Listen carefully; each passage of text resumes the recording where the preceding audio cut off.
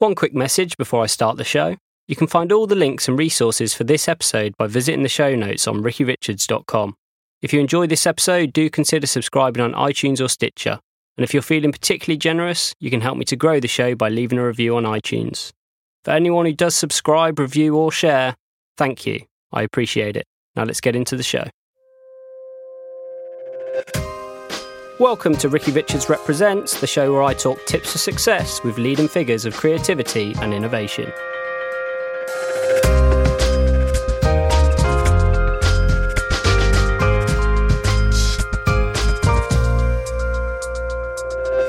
Hello everyone, thank you for tuning in to another episode of the podcast. Today I'm joined with Beri Cheetham, who is also... Cheetham, fuck, I've just asked that as well. I'm joined by Beri Cheetham, who is, among other things, my boss. And I was your boss, you're now fired. Yeah, that's it. If I could start off by just asking you to introduce yourself and also briefly sum up how you came to become the ECD of the Gate.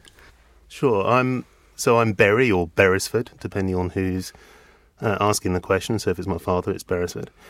I sort of got into this business very young. My father was in the creative industry and I sort of followed suit. I was inspired by that. And then my path was set, I think, from a very early age, and I wanted to be in advertising or creative. Flunked everything at school, pretty much, apart from art. Had to go back to sixth form college and retrain on everything and get my results. Did a foundation course, which went well. I thought, right, graphic design was the thing for me. Got a job pretty much straight from college. Lasted 4 days. I wasn't very good at graphic design, as it turns out. Much better with ideas, and went into Wunderman Cato Johnson. Did a little stint there for about 4 months. Left there, went to what was Carlson Marketing Group back in the day. They were based in Putney. Had a job as a junior art director. And after a few years, got a transfer to Minneapolis. Had a wonderful year in Minneapolis. Great sort of year and a half. Met some wicked people and did some great stuff. From there, came back, went to an agency that got bought by the agency I left. I thought that wasn't good, and I jumped ship to what was Billington Cartmel, and they were an independent agency that was only about 40 people, but it turned out to be the making of me, and I loved it. And within a few years, became creative director there, and executive creative director. Did it for about 10 years. Sort of left there as creative partner, so had a bit of skin in the game and enjoyed that. But for me, it was time to leave. 10 years in one place, not necessarily being the best thing you can do.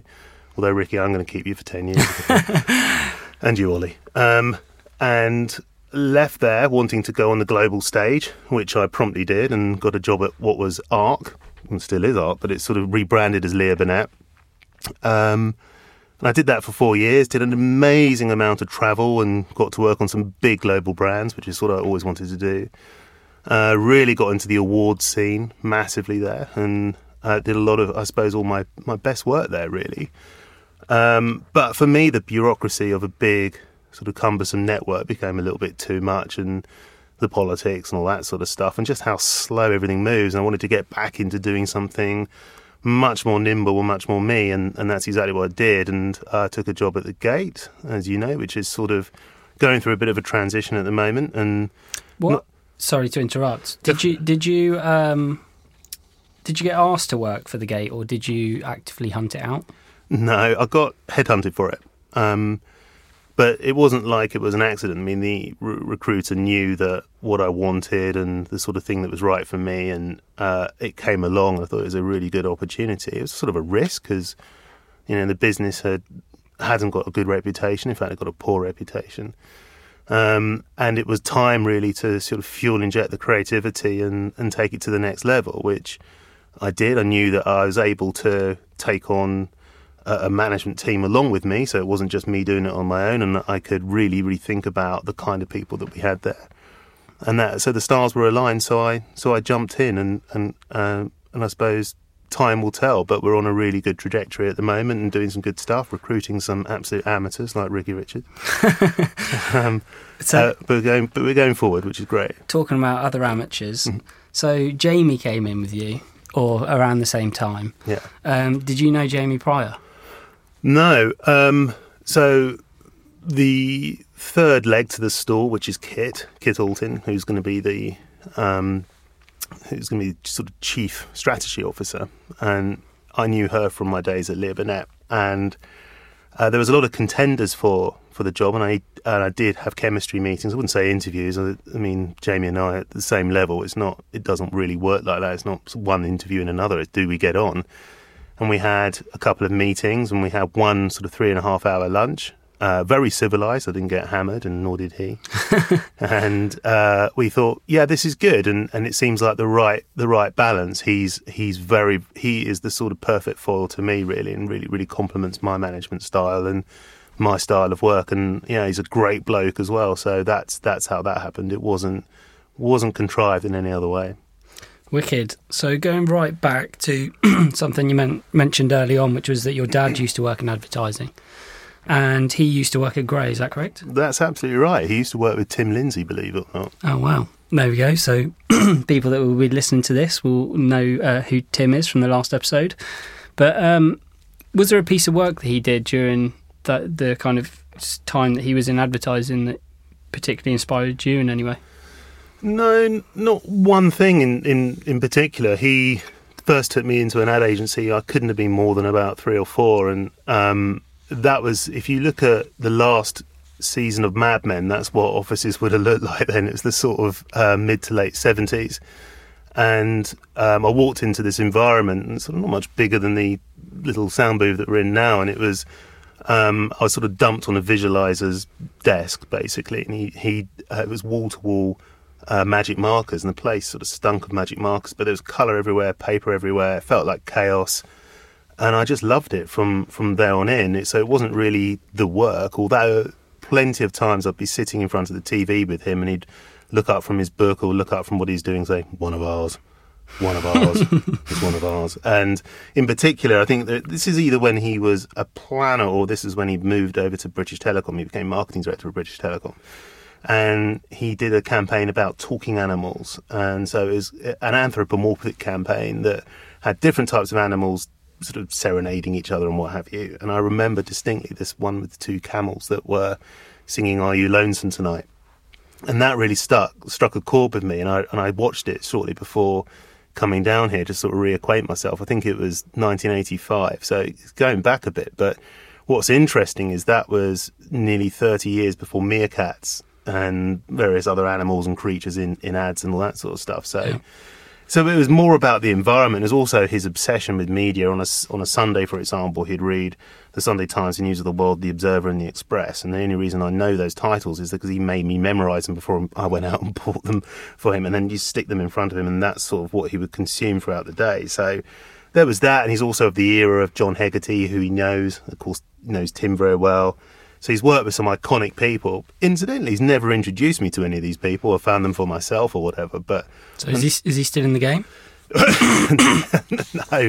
No, not at all. He went client side, probably in his late 30s, early 40s, and had a very successful career within marketing and marketing departments and things. And then he has irons in fires doing various things and makes some money somehow, but he's certainly not in advertising. He hears about it through me and for what I'm doing, but not in an agency or anything. I don't think they'd have him. Right. So moving on to kind of the actual agency environment and the team and your leadership and all that kind of stuff. You once described your job as herding cats, and I just wondered if you could explain what you meant by that.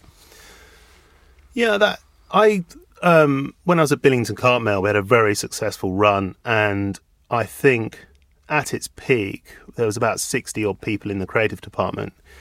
And if you think that many creative departments these days are the big agencies, the M&C Saatchis, for example, they're run by people like Justin Tyndall and my wife, Jules. They look after an agency that has a creative department around sort of 50 or 60 people. So they are big agencies. And I was probably in my early 30s, mid 30s, and I think that the reason it was like herding cats more than anything is that I didn't really know what I was doing. I was making it up as I go along, and to a certain extent I still do that. But so there was dozens of people, and many of the people I recruited, I had a real policy about investing in youth, and I still do. So I went to see lots of universities, and that's how I got new talent in. I just wanted to have fresh talent in, but also talent that wasn't too much more senior than me and could probably see the fault in my ways, the error of my ways. So about 30% of the department were graduates, probably under about 25, and 25-year-olds are they're like herding cats. They do what they want to do, and it's difficult to manage. And it wasn't a very structured environment. And even to this day, I don't like creative departments that feel very structured and linear. I want them to be organic, and I want people to find creativity in everything that they do. And I think that environment is what creates a certain amount of chaos, which is hence what it's like herding cats, but it's also what it's like to generate great work. Going back to you talking about kind of reaching out to graduates and that kind of thing, when in the few experiences I've had kind of going to visit universities, I seem to find that whilst graduates seem to think they're very original and different, that actually they're very similar in lots of respects, and that their ideas are quite similar, and they miss out a ton of considerations, which obviously not everyone has to learn the hard way, I guess. But I don't necessarily know if that lends itself to graduates being the most creative. And I was interested to get your opinion on that. Yeah, I think you're right to a certain degree, but probably being a bit harsh, slightly melodramatic in some respects, in that when you go into a university or a college, and they're all of a certain age, generally speaking, and with that there's a certain sphere of influence and inspiration for many of these people. So a lot of the work is slightly ubiquitous. It all feels a bit samey. They've all got the same sort of approach. But in any of these environments, there is always the odd outlier and the odd person that really rises to the top and rises to the challenge. And it might not necessarily be through their work, it's through their energy or through their enthusiasm, their passion, their attitude. And it's those people that I think you identify as the ones they're the ones that are going to go far. So when I go off and do a talk, there's always 5 or 6 that will contact me prior or afterwards and say that was good, or I was inspired, or maybe not, or could you give me a job, or could you look at my work? They're the ones that you think, yeah, there's something about you because you've got that spirit. And I might come on to this later, but I talk about the sort of people that I want to work with, and they're the people that have a really good balance of the right attitude and the right sort of talent. Too much talent and not enough of the good attitude is a problem. Or if it's all bad attitude and little talent, don't want to know. So in answer to your question, I think you're slightly harsh, but I don't think it's a bad thing. I think it's just natural. Some people will rise to the top. There's no difference between that and if you go into a youth academy, a football club or a rugby club, you'll see the ones that are going to make it.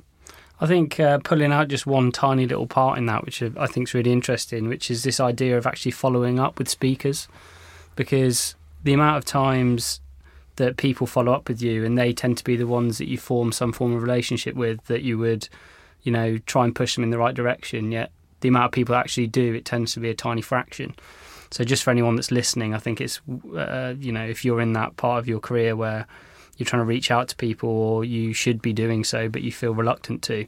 Basically, people behind the facade of their big ivory castle or whatever are actually really approachable and still go for a coffee every morning and all that kind of thing. Yeah, I want to talk into that, as I think you've got the best intentions. I think some people don't do enough of that. I think people forget where they come from, and they forget that once somebody took a chance on them, and that's exactly what I got. I got a lucky break because somebody believed in me. I wasn't good. I worked really, really hard, and that person sort of took a flyer and said, "Well, we'll give him a chance, see how he gets on." And I got onto the road, and I was successful because someone believed in me. But I don't think there's enough people investing in youth and just taking the time. And I know we make the excuse we're all busy, etc., but it doesn't take much to return an email. I return pretty much every email I'm ever sent.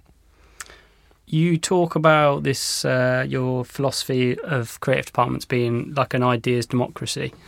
And I just thought it would be nice if you could explore that a little bit. Yeah, I think first up, I try not to have a creative department. I try to have a creative collective. So there's a bunch of people that are all similar-minded and want to do great stuff. What I believe in passionately is a creative agency. So I think it's incumbent not on one single department to come up with all the answers. I think great ideas and great answers can come from anywhere in the business, and that could be the person that's front of house sitting on reception, or it could be some account handler, it could be planners, it could be anybody. So that's what I try to instill in agencies I work with, that we're a creative company, not a creative department, and there's I think a profound difference. So that's what I like to foster. I want to foster that belief that everybody's entitled to come up with the goods. But by the same token, on the flip side to that, which is worth mentioning, I think that creatives should be accountable for the commercials as well, the commercial aspects of the business, that they understand that they are running a business as much as they are working in a business. They're not just off on their own sort of creative wet dream. They've got to actually turn it into some sort of reality, and we are being paid at the end of it. So there is of course a balance, but broadly speaking, I want what you rightly say is an ideas democracy. Slightly going off topic a little bit, but something that I just was curious to know, because in the numerous creative departments I've worked in, there's never ever been somebody who's come up to me and informed me of kind of new opportunities that are emerging within, say, digital media, or even kind of media outside of that. So even if it's billboards, it might be, for example, I once got told that if a campaign's pulled last minute, that you can sometimes fill spaces for much cheaper, which may seem like a really trivial thing, but there might be an opportunity there. And there's some kind of names within the marketing, tech, advertising space, people like Gary Vaynerchuk, who have kind of made their success off of the back of this kind of underpaid media. And whose role do you think that is within an agency to kind of inform everyone of these opportunities?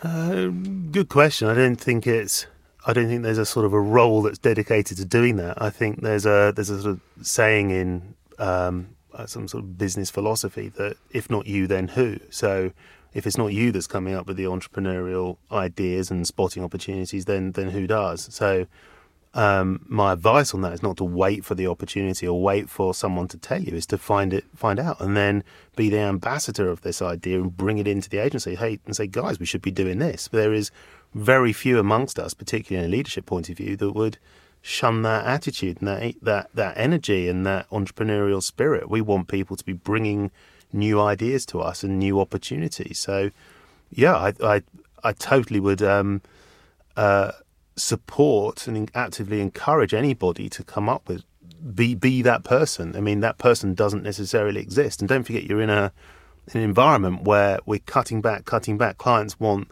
more stuff, generally speaking, for a lot less money. So big fatty agencies with those sorts of departments that can invest in new stuff, innovation, just willy-nilly is rare. You've got to be able to pay for it. It's got to be financed in some way. So if you're the person finding these sorts of things, A, you'll go far, but B, you'll take your agency very far as well. So it's incumbent on you, not necessarily the agency, I think, to find these ideas and these sort of new modes of communication. Again, taking a slight tangent, but if you could talk about, so there's two kind of questions I've got left with regards to team, and it's what do you look for in creatives is one, but maybe we could combine that with this idea of three people that you've kind of worked with in your career, and what are the characteristics of these people in particular that you've admired, people, role models, I guess. Well, I suppose I can sort of simultaneously answer the pair of those questions through the sort of three people that I'd have in mind. The first person wasn't called Russell Kane when I started working with him, but he's a comedian. He's very famous, but a load of people know him. He's his background wasn't traditional advertising. He came from, I think he was actually a Rolex salesman or something before he came to advertising, and he just had the gift of the gab and was a remarkable writer. He was absolutely prolific with ideas and had abundance of energy. And I'd say that, I mean, he did give a shit. He mucked about an awful lot. But I could probably tie him down to about 40 minutes a day where he would do some work. And in that 40 minutes, I'm ashamed to say it was better than I could do in 4 days. He was just probably one of the rare people I've worked with I would call a genius. He was, and is, just something else. And if you look at him, look at his act, he's full of insight. And that's the thing that separates, I think, great creatives from just good creatives or average creatives.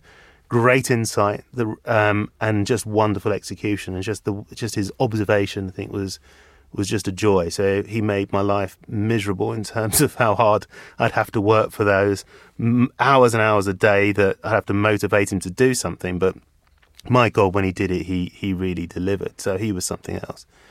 Another guy I massively admire is a guy called James Kirkham, and James is, or was, the founder of Holler. So when he was in his sort of mid-20s, he founded Holler along with Will Pine, which is a sort of basically one of the first sort of pioneering social media agencies. So, I mean, even now he's probably only 40, young, had a lot of swagger about him, a lot of confidence, oozed confidence, but was bloody good. And again, his vocabulary and the way he would look at the world was just brilliant. But what was awesome about him is that he could have been a wanker, and he wasn't. He never was, and he brought people along with him. And on the joyous moments I've worked with him, which wasn't nearly enough in my sort of 4 years that I worked in the same business as him. He's now moved over to Copper 90 and is a big player there. But before that, in those 4 years I worked with him, he was astonishing. His speed of thought was amazing, his showmanship, but above all, it was his contribution to culture. He created the culture within Holler along with Will, but he was the man that people went to, and he was a really, really good leader, massively into diversity, massive supporter of youth, and just an all-round good guy. So people loved him. And I think the third person that was who is the biggest influence probably on me is Jules, my wife, Julia Cheetham. So her pedigree was BBH, VCCP, now M&C Saatchi. So she's no schmuck. She runs enormous creative departments, which are incredibly complex things to run, and she gets through brilliant work, sometimes against very difficult people. I mean, Justin Tyndall, for example, is probably not the easiest person to work with. He's a god in his own right, but fucking hell, he's hard work. But she is really good. She doesn't take any shit, but she treats people really, really well, whether they are upwards to her or senior to her, or downwards, working, sort of reporting upwards or reporting downwards. She's brilliant with the pair of those sorts of people. So I admire her massively, and I don't know how she keeps the energy up, but she manages to do that. She's firm but fair in every dealing that she does with everybody. So that sort of sums up kind of the people I'm after. So it's definitely people that have talent, but it's about the attitude as well. If they are attitudinally right, I will work with them. As I'm sure you know, I have a big sort of neon sign above the door that says "No arseholes," and I hate people that are divas and just are really bad for culture. And likewise, if clients are like that, I was asked a question recently: what sort of clients do you want in the agency? And I said, nice ones. I don't like arseholes. I think that the best work is done with really good people that happen to be really nice people as well. Nice. God, I got so sucked into that. I was supposed to know what I'm talking about next, and I had no idea. I don't know what I'm talking about next. Really. I can tell you what's a good little segue is the fact that you've kind of won 150 design awards, and you briefly talked there about Jules, your wife, kind of getting ideas through. So you yourself obviously have been in countless client meetings and have somehow got enough ideas through that are worth as many awards as you've won. Yeah. What is kind of the secret to actually convincing clients to run with Brave work? I think the first thing is convince yourself that it is not all down to you. So although it says on my website, it says in other areas that I've won 150 awards, the truth is we've won 150 awards. It's very rare that it's my individual piece of brilliance or whatever that's won an award. Is about a team thing. And in the team thing, I definitely include client. I come from an era, sort of 20 years ago when I started in this business, that clients rarely creatives rarely got in front of clients. They were seen as quite scary. So only very few creatives ever went to see them, and usually it was the creative director. So I was young and going to see clients, and I quickly cottoned on that clients buy from the people that generate the ideas. They just do, and they have a bit of a faith in them. So all the best work I've ever done has been where I've had a relationship with the client, and all relationships are built on trust, obviously, and they trusted me and my judgment, and we got some really, really good stuff away over the years. So that's what it's about. It's about not just being brilliant, because you will work with brilliant people, and there'll always be people better than yourself, but it's your ability to work with a client, gain their trust in order to sell something brilliant. On that subject, what are some of your favourite campaigns? My favourite personal campaigns, or campaigns I've just seen out there that I love? I think it's better if it's just campaigns all round, like what of any campaign that between yours or ones you've seen.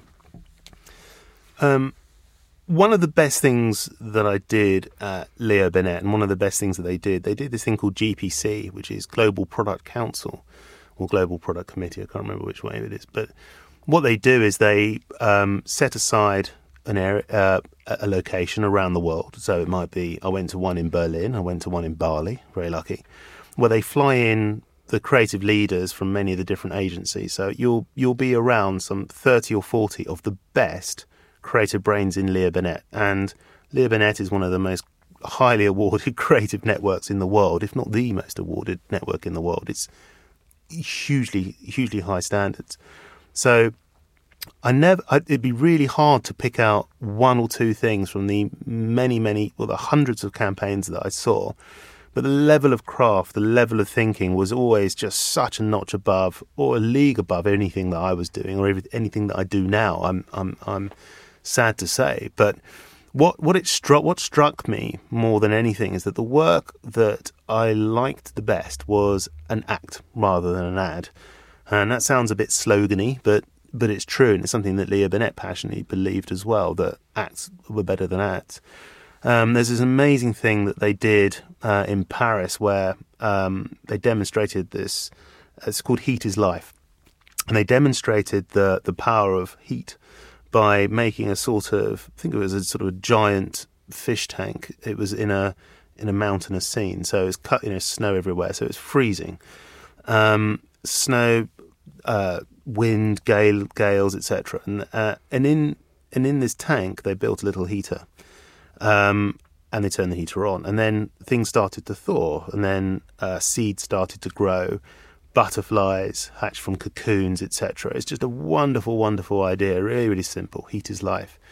But what it was, it's not just a lovely film. It was something you could see, something you could witness, something you could feel and touch. And I think that those are the campaigns that resonate me with the most. So of my work, I love things that are useful to people in some way. So I'll give you one example. For the RNLI, we printed about 20,000 glasses that were placed in positions of sort of like rivers and coastal areas where people were losing their lives. So young men get pissed, drink 5 or 6 pints of Stella, then jump in the river and wonder why they die of cold water shock.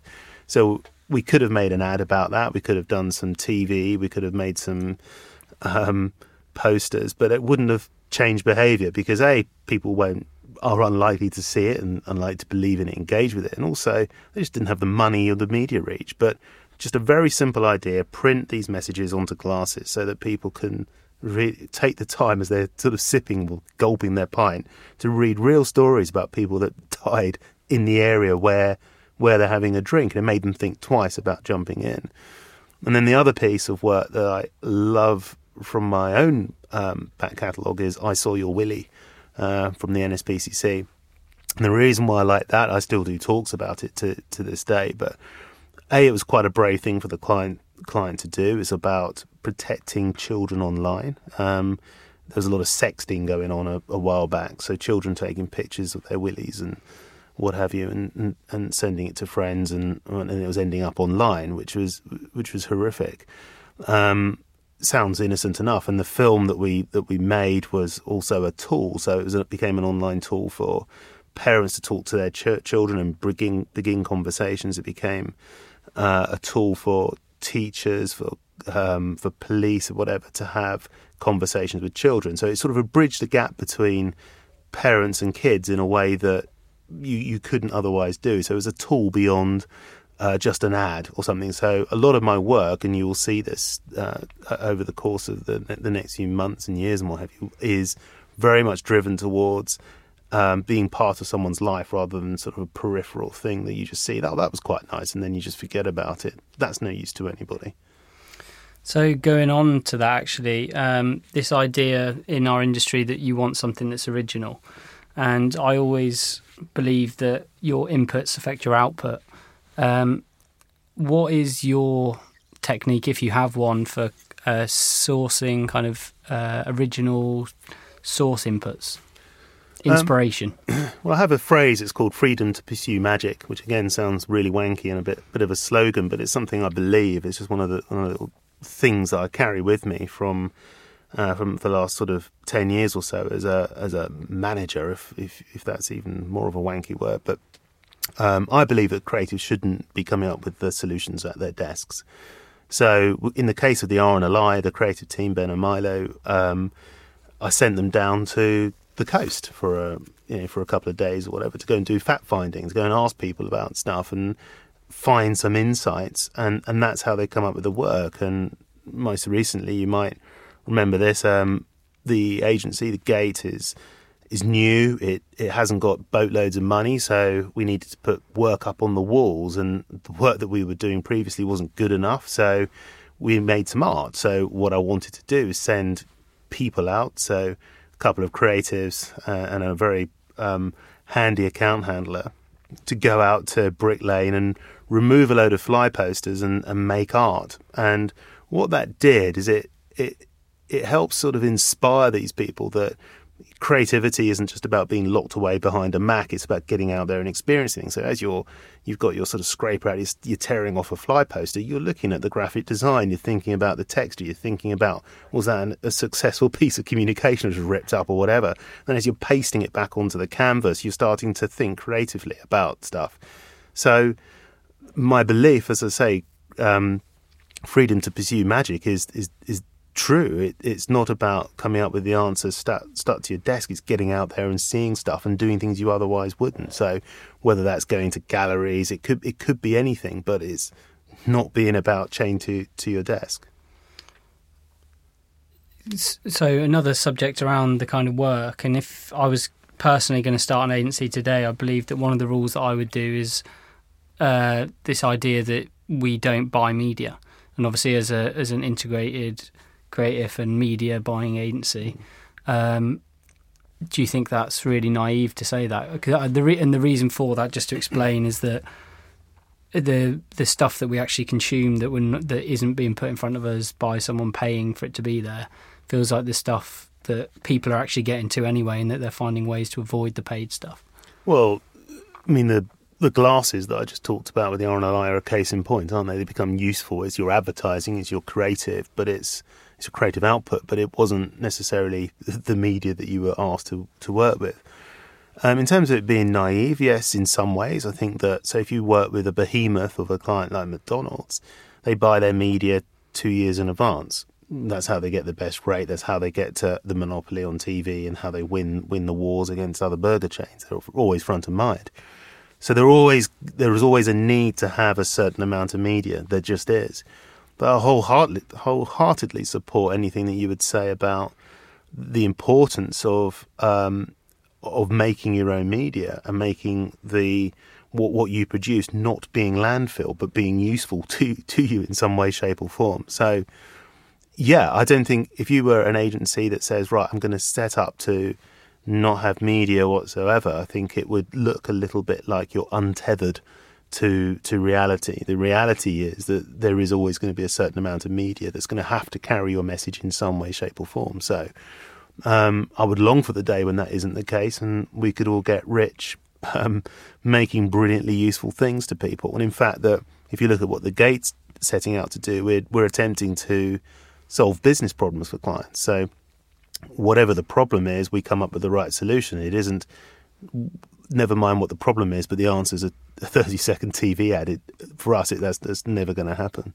Which is actually my next question, which is this idea that so far agencies in the past have, when it comes to getting a budget, they produce a single ad and it feels like the start and end is determined by those 30 seconds or whatever.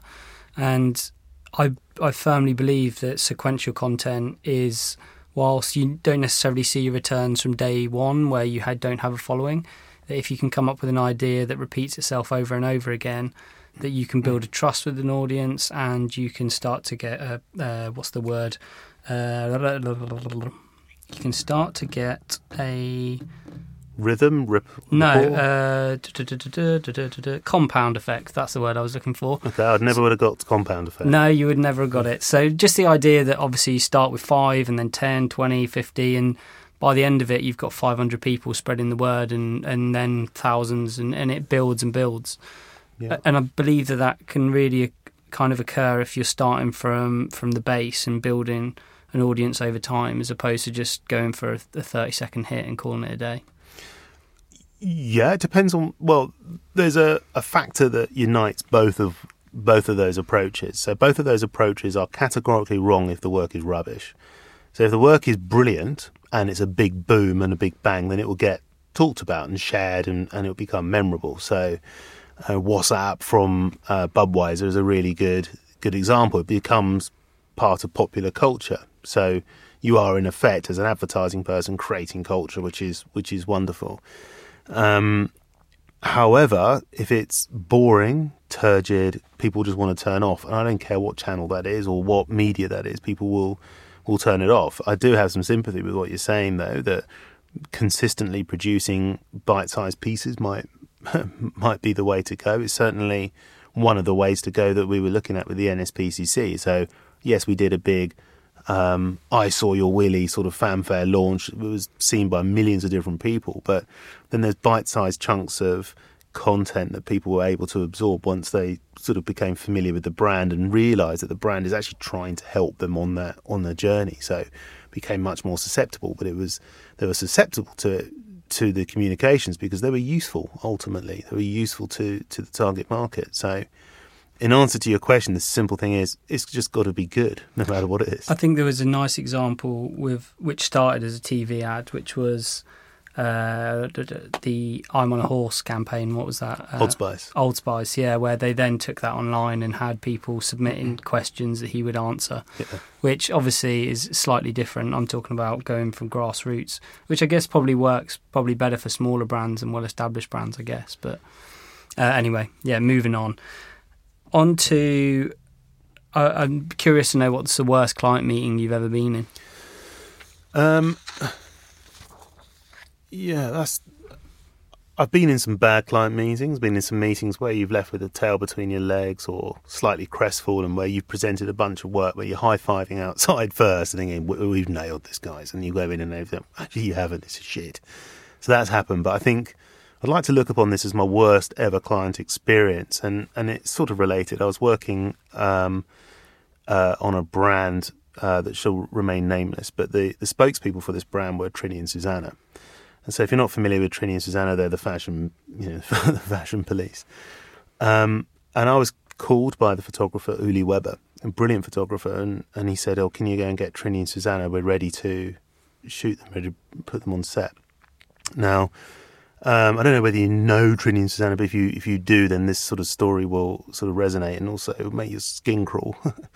I knocked on the door and went in. Now, their makeup assistant and hairstylist at the time was Gok Wan. So if you're familiar with Gok Wan, he sort of followed the same path as Trini and Susanna, but he wasn't famous at that point. He was just sort of setting out, really. He was just a sort of stylist. Now, he was on his knees, and both Trini and Susanna were sitting there with their legs apart, their skirts pulled up, and he was giving them a haircut. And it was one of those things that you just can't unsee. And it was a little bit like, you know, when you sort of get transfixed on a sort of a builder's crack as they're sort of bending, you just thought, I don't want to see that, but I'm sort of seeing it and my eyes can't take. But they were facing me. He was, you know, he had his back to me, he had his clippers and clipping through their sort of foliage. And it was one of those things where you should have just opened the door, slammed it immediately and gone, they need 5 minutes. But it was open and I was trying to get the words out, but I was so stunned. It was almost like shell shock. I couldn't quite unsee what I was seeing. And as a result, that's been the thing that sort of etched into my mind ever since. And I think that was the probably the worst experience I think I've ever had as a creative. So when you see Gok Wan, at least you can say he earned his stripes. He certainly did that. That's for sure. Our last question before I kind of get on some quickfire stuff, I think, and resources and that kind of thing. But I wondered if you could just lay out your aspiration for the Gate for the next 5 years and talk about your vision and why creative people, talented people should work there. Obviously, as one of the team, it'd be nice to to know that. Yeah, see where your vision is. I think hopefully I sold that to you long ago, Ricky, or else I'd be in real trouble. And so would you.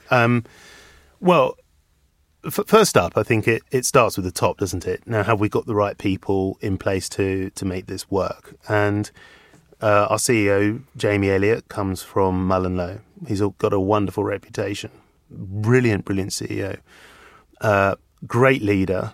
Hard when he needs to be, firm when he needs to be, but he's very fair. He's known as being a bit of a good egg in this business, of course, which you need. It's an industry full of arseholes. He's one of the really good eggs. So that's important. So the chemistry between him and I. Then thirdly, really, really importantly, is our Chief Strategy Officer, Kit Alton. Now, she's brilliant. She's great at unlocking insights and brilliant with clients and writes incredible briefs and works brilliantly with creative people. So right at the top, you have the right management in there to sort of bring it forward.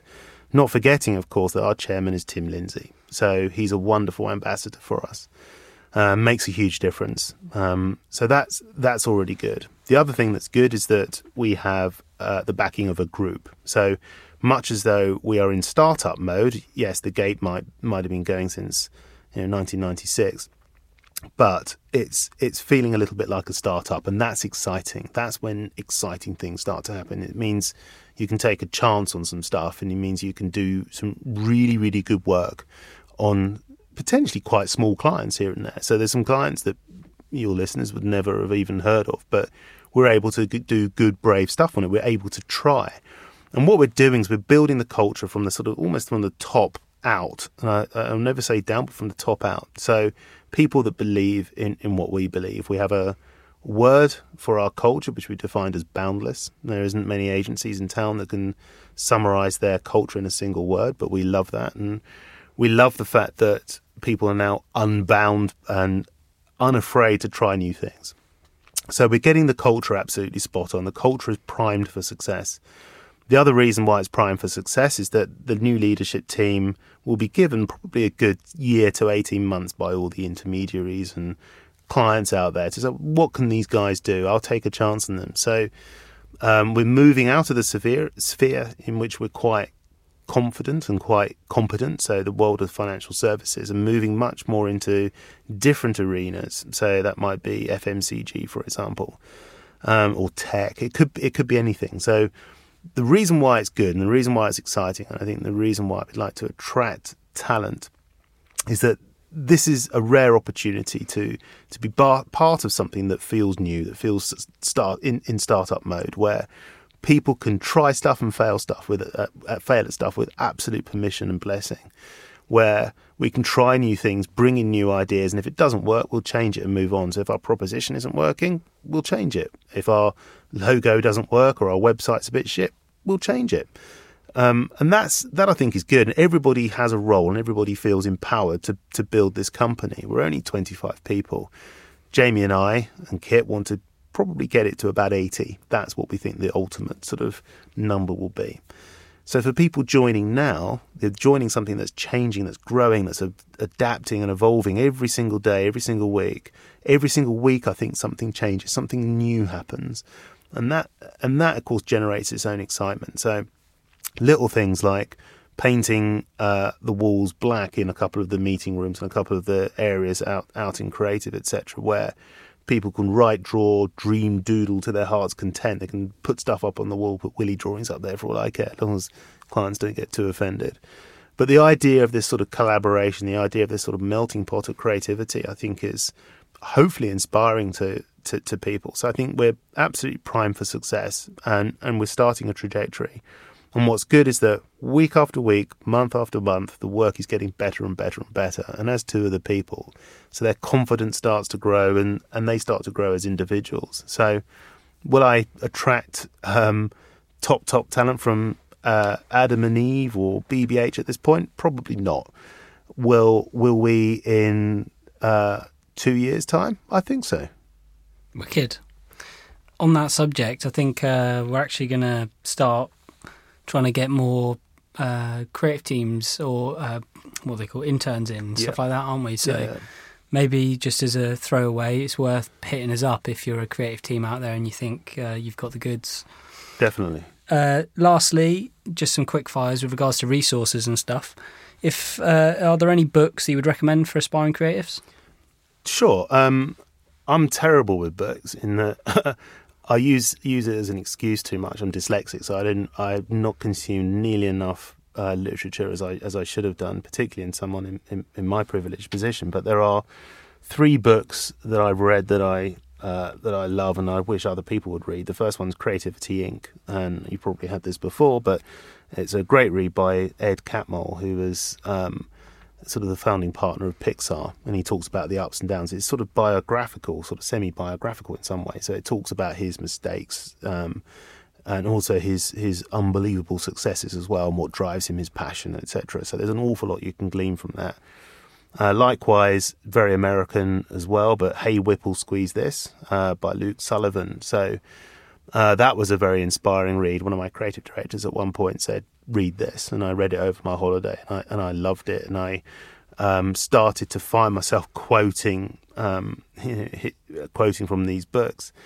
The other one is It's Not How Good You Are, It's How Good You Want to Be by Paul Arden, which is, if you haven't read it, you can read it even if you're dyslexic and just like looking at pictures like I do. Then this is a read you can do in probably 2 hours and consume the whole thing. It's a great book. Go into Waterstones and read it there. If you're really cheap, do that. And the last one I'd like to quote is The Business Playground. So I've always thought one of the stronger aspects about my game is not just being good at creative, but being good at the business side of things as well.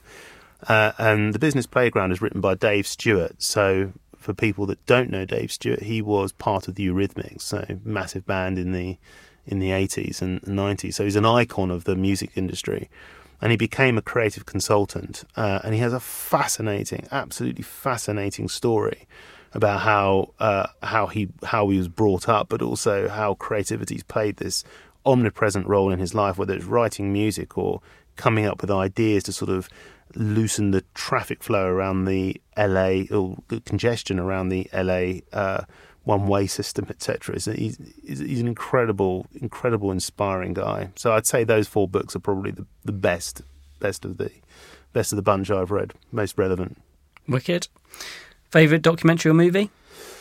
I'm going to avoid the obvious cliches like Pulp Fiction. I'm going to opt for a documentary called Searching for Sugar Man. Have you ever seen that? I haven't. It's been one of those ones that I've nearly clicked on several times and not actually watched. You must. It's about a guy called Rodriguez who, and the reason why it's so relevant for me is that he was what Elvis was to us in Britain, or to the Beatles, to us in Britain, to South Africans. So my wife loved his music, and legend has it that he shot himself on stage or that he died in a car crash, and no one really knew what happened to Sugar Man. He was a huge success. He was a phenomenon in South Africa, without trying to give this away to you too much. But he was a bit like Bob Dylan in his writings, like Bob Dylan. His music is astonishing. So The rhythm of this film is beautiful anyway. The photography, the cinematography is gorgeous. The soundtrack is sensational. But the story and the storytelling is just unbelievable. And what was really good about watching this is that my wife had genuinely no idea what happened to Sugar Man. So if you don't want to know, turn off now. But I will quickly just tell you for your benefit, Ricky. But he was found sort of cleaning toilets in America. So he was very, really poor, humble. And two South African journalists tracked him down. They went to his record label, went everywhere to find him. They eventually found him, and he had this really humble background. And this is 30 years after he was successful in South Africa. And they said, you're Sugar Man, you're our hero, sort of thing. And he was like, you must have the wrong person. He said, no, genuinely. And they flew him to South Africa, where he is the equivalent of Elvis. He had no idea. He had absolutely no idea. This was apartheid era South Africa, so he would never have been welcome into the country in the first place. But of course, post-apartheid, came over and performed in front of an audience he was never expecting, this sellout theatre. And it's one of the most moving pieces of documentary I have ever seen. And it's wedded to some brilliant cinematography, some wonderful animation here and there. It is the art of storytelling. If I could make a film, it would be like that. I can see why you're good at selling in ideas. Oh, thank you. I'll finish up by just saying, what's a good place for people to reach you?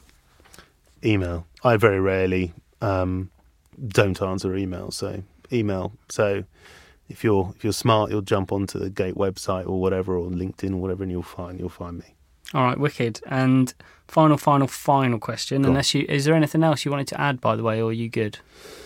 No, we talked about something that people should go to now.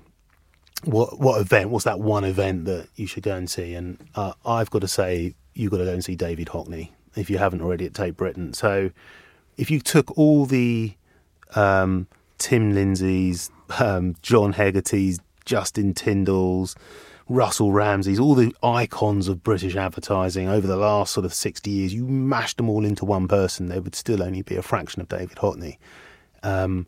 His work and his prolificness and his entrepreneurship and his versatility are something else. I mean, the guy is just a god. I mean, he's incredible. So regardless of whether you think you like him or not, go and see the work, because I think it will pick you up and it will inspire you to just get out a sketchbook, And I think that what we don't do enough, and I've noticed you do this, which I'm really, really pleased about, is particularly the younger generation don't draw enough. They don't get out a sketchbook. They don't have a little notebook. And you look at all of his work, it all comes from something. He's always got that pen and pad next to him and mark making all the time. And that, I think, is deeply inspiring for anybody. So go and see the David Hockney would be the one thing I'd urge you to do. There we go.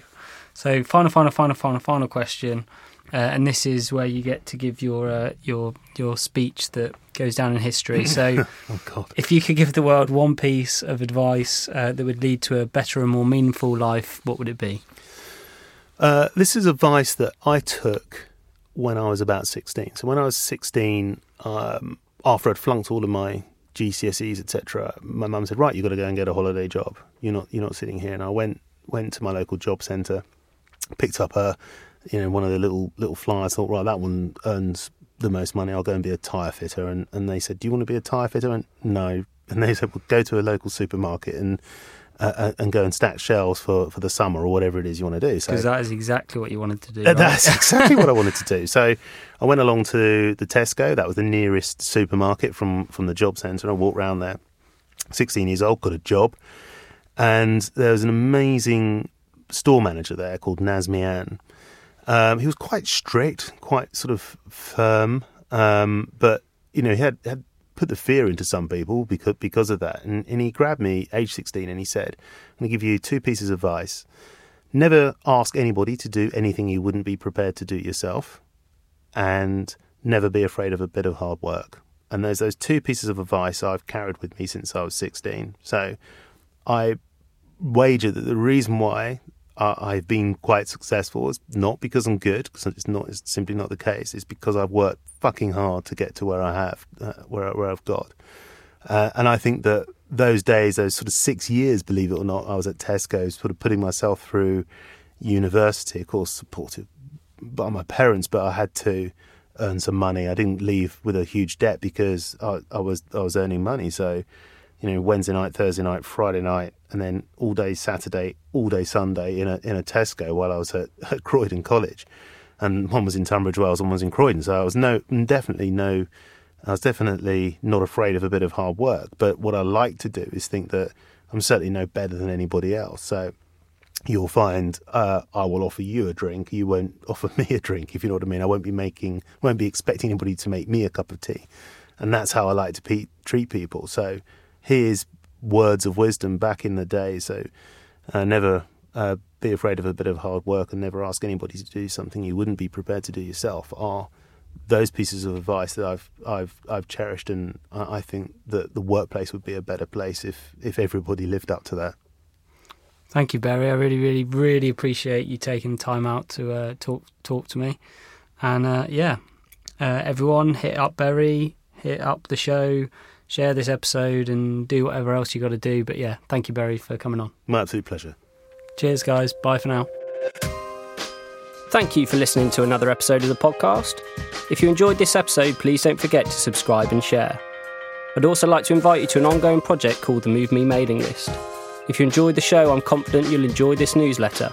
It contains links to all the great content I've uncovered each month, along with insights of any interesting opportunities I've discovered. You can subscribe to this by visiting my website at rickyrichards.com. A special thanks to Frankie Byrne and James Utting. They're the tech heads that make this show possible. The intro music was composed by Dom Stores Fox. And thanks again to Rhys Chapman for introing me to Lou and Lizette, the wonderful folks at Factory Studios in London, where this show is recorded. Finally, wherever you are in the world, I hope you have a great day and keep creating. Until next time, bye for now.